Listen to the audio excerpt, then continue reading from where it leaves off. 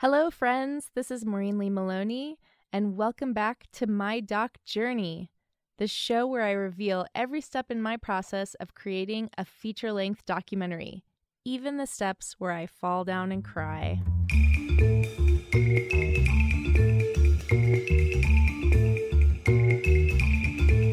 Hey friends, I just got back from the Baltimore Next Media Web Fest, where my web series Girl Aspiring won Best Documentary Web Series. Woot woot! And I got this really cool glowing trophy, which I'm not gonna lie, it feels really cool to get a trophy. And yeah, I'm generally feeling super inspired and motivated and really pumped about filmmaking. It got me kind of thinking about the highs and lows of being a creator and how we kind of get through those periods of lulls. Because I know for me, and I've mentioned this before, I like to always be progressing in some way, right? And that's just not the reality of filmmaking. And it's a lot like learning something new. A lot of people never take the time to learn new things as adults. I am constantly learning new things, and I highly recommend that because it's good to keep your brain always sort of having to grow and change. But one thing that I've noticed with every new thing that I learn, I tend to improve in sort of quantum leaps. So if anybody else there is a science nerd like I am, you kind of know, quantum leaps, it's like going up a stair rather than a gradual straight line or even just a gradual curved line that increases from the bottom to the top. It's like you jump up a level, like stepping up on a stair, and then it's flat for a period of time. You're not improving at all, and it seems like you're getting nowhere. And then all of a sudden you jump up another level. That's how I tend to improve in all things.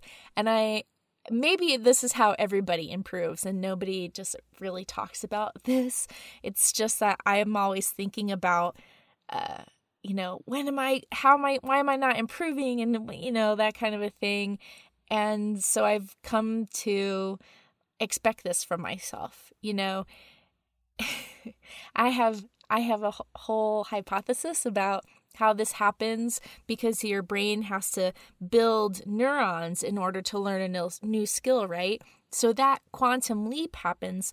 The flat step part of it is sort of that period of time that your brain is building the new neurons to help you do whatever skill it is you're trying to learn. And then once those neurons finally connect to where they're going, then you make that quantum leap and you step up in skill level. Okay. The reason why I'm going off on this really weird science tangent here is because I think progressing along your film journey is similar. So you're gonna be doing working towards getting new viewers or working towards creating your film or whatever it is. And it's not going to seem like anything is really happening, which is really frustrating. And then one day things are going to connect and you're going to quantum leap up to the next level. I also just like saying Quantum Leap because it was one of my favorite shows. And I'm a huge fan of Scott Bakula. Anyway. Such a nerd. At any rate.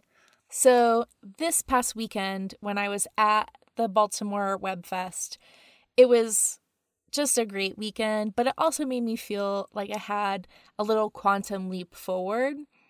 And so I really want to talk today about film festivals because they're such a great opportunity and they really are a necessary part of any filmmaker's journey. So maybe you've never thought about submitting to a film festival before. Maybe you have no idea what that means or why it would be valuable. And I'm just going to give you a real general overview of all these things and how to get started.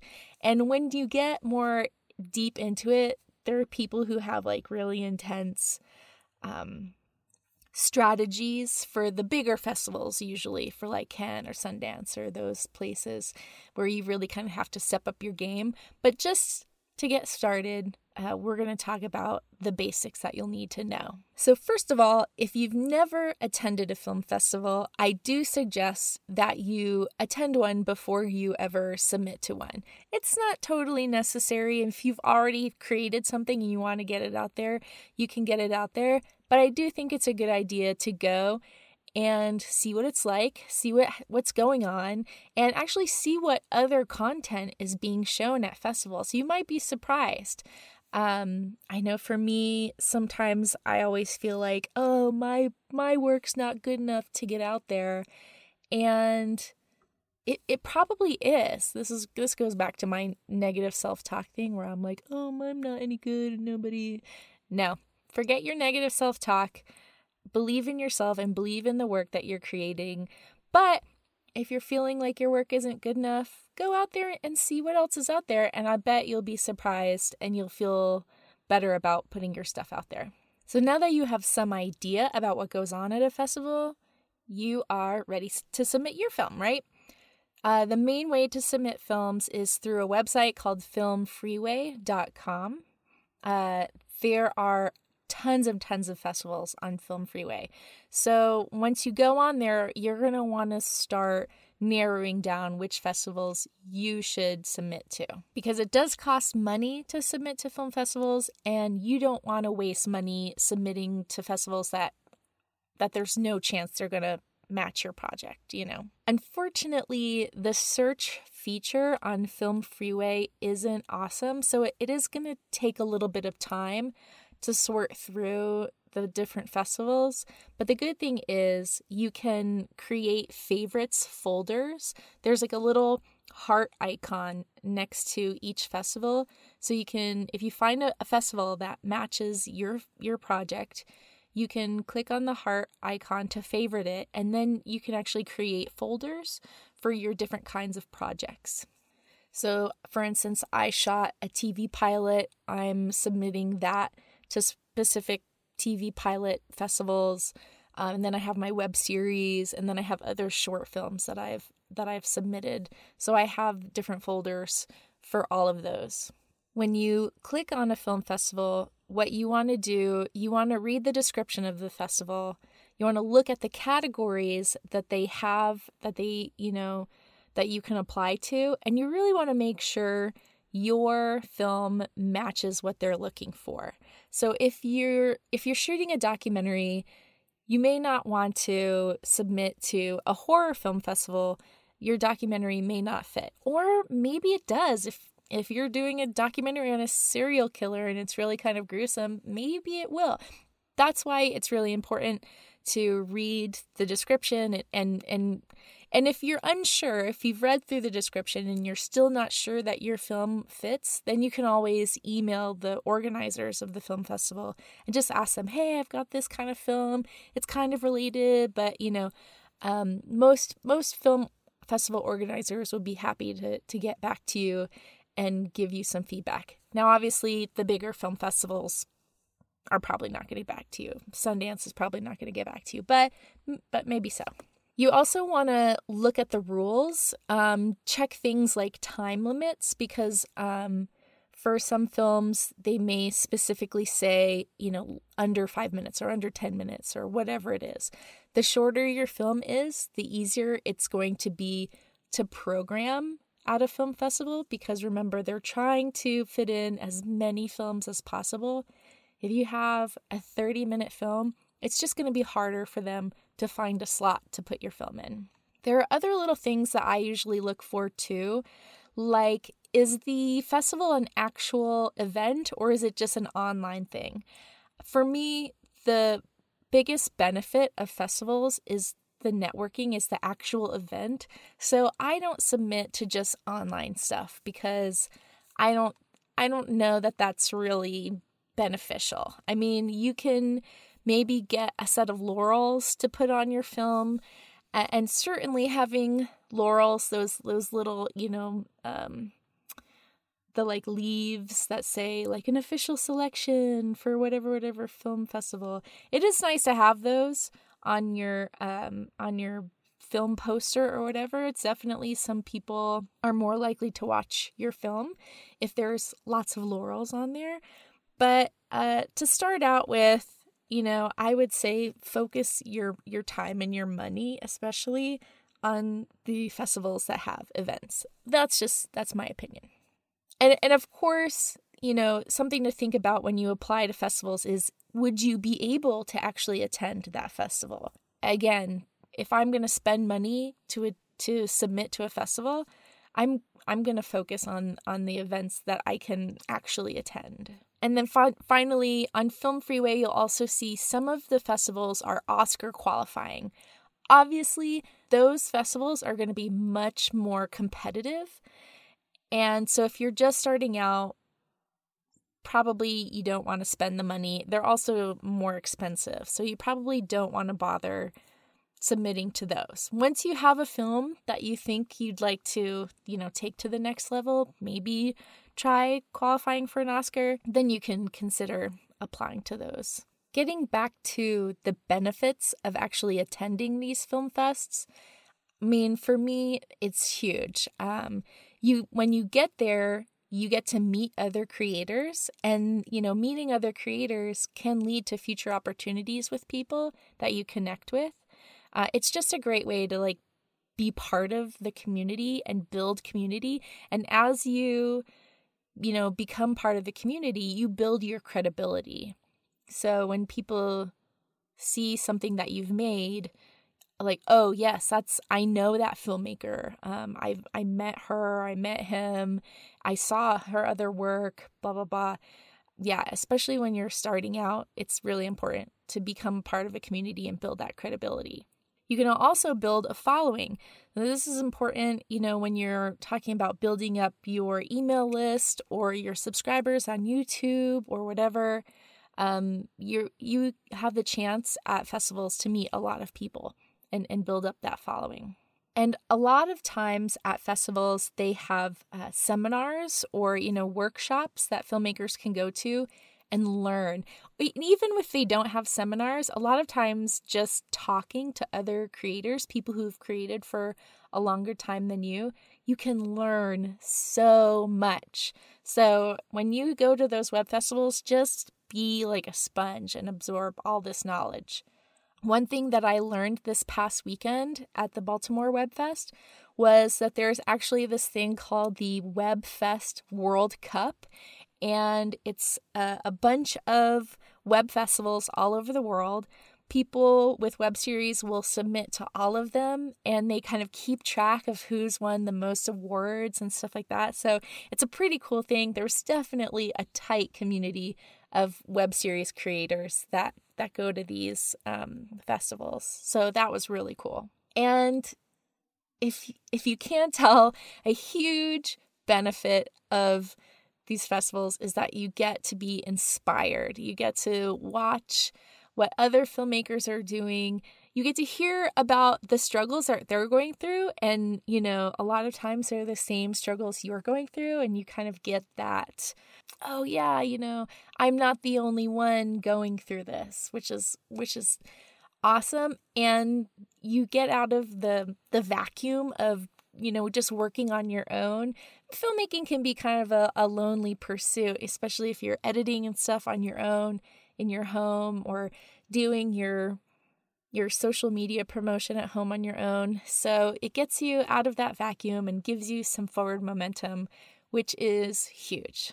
So, okay, you've done your research. You have a list of festivals you want to apply to.